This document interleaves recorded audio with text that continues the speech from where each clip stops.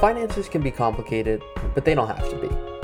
I break down financial topics that may seem complex and overwhelming so you can start taking action on your financial goals. I'm Ari Taubig, and it all starts here on Personal Finance Redefined. Welcome back to another episode of the podcast. Today's episode is all about cash. And real quick before I get into the episode, just want to thank everyone once again for the support. It's been awesome so far. Keep submitting those questions. I love getting them. That way I can really answer what it is that you guys are looking for. But let's get to the episode. So today's episode all about how much cash is too much cash. So cash is great, and oftentimes seeing cash in your account can be 1, confirming, 2, an ego boost, and for 3, clients who have a high net worth, but just enough in their account to meet their emergency fund. And so I have clients, they receive a ton of comfort in knowing their funds are not invested. They have it in cash. That's great.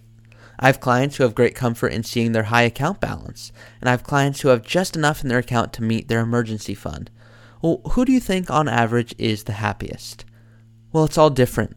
There's no right or wrong. There's just your risk tolerance. What I like to say is, what good is investing if the stress keeps you up at night? I'd argue not good at all, and it may make a whole lot of sense to invest conservatively, if at all. So the goal of investing is to help you reach your goals, and if that stresses you out more, then we're doing the opposite of what it is we set out to do.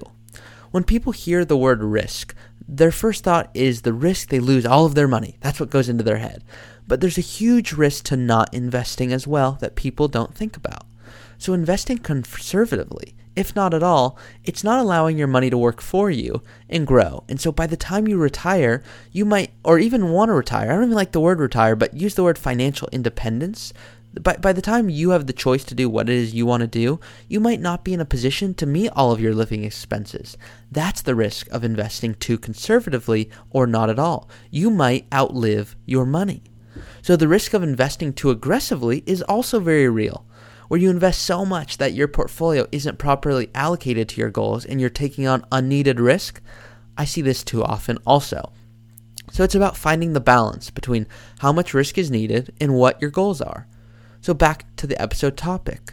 How much cash is too much cash? Well, everyone has a different idea of what their ideal emergency fund looks like. Some people like to have a year of funds, others like 3 months, some 6 months, 9 months. It's really whatever you're comfortable with.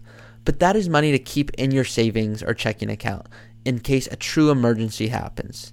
And a concert is not an emergency. I've got that before. Neither is a beach vacation. I've got some funny clients. So no, those are not emergency funds if you're listening. But I always tell my clients, you work so hard for your money. Make it work for you. And by that, I mean once you have your emergency fund set up, go invest that so it can start working for you. So you've paid down your debt. Now you've got your emergency fund. You feel sufficient that if anything were to happen, you've got enough funds to take care of yourself. Well, that's when you start investing. Whether it's for retirement, whether it's for a home purchase, whatever it is, that's the point where you've got your money set aside for any rainy day.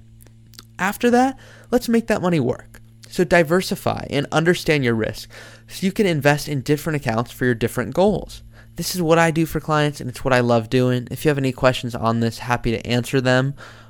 That's all for this week. A really short episode, but I'll see you all next week. This episode is just all about cash, what you should have, when shouldn't you have it. And so I really just want to kind of clarify once again before I conclude here that cash is helpful, but it just depends how much you want to have on hand, because some people want to have a year of funds in case something happens. Well, awesome. That's fine. That brings you comfort. That's what you should do.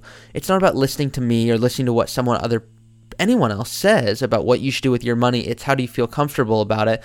But if your goal was to make sure that you can get a home purchase in X number of years, well, let's find out what it is we have to do to get there. And so what often happens is clients come to me and they've got a ton of money set aside in their emergency fund because they just don't know what to do with it. That's the money you want working for you because you work so hard to get it. Let's make it do the same. And so I know I was about to conclude there, but just had to get that thought in there. So that's all for this week, and I'll see y'all next week. Thanks for listening to another episode of the Personal Finance Redefined podcast.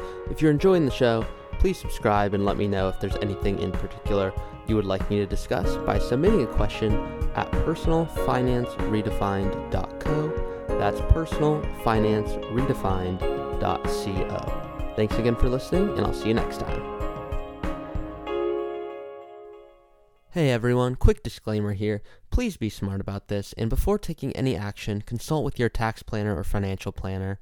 Nothing in this podcast should be construed as investment, tax, legal, or other financial advice. It's for informational purposes only.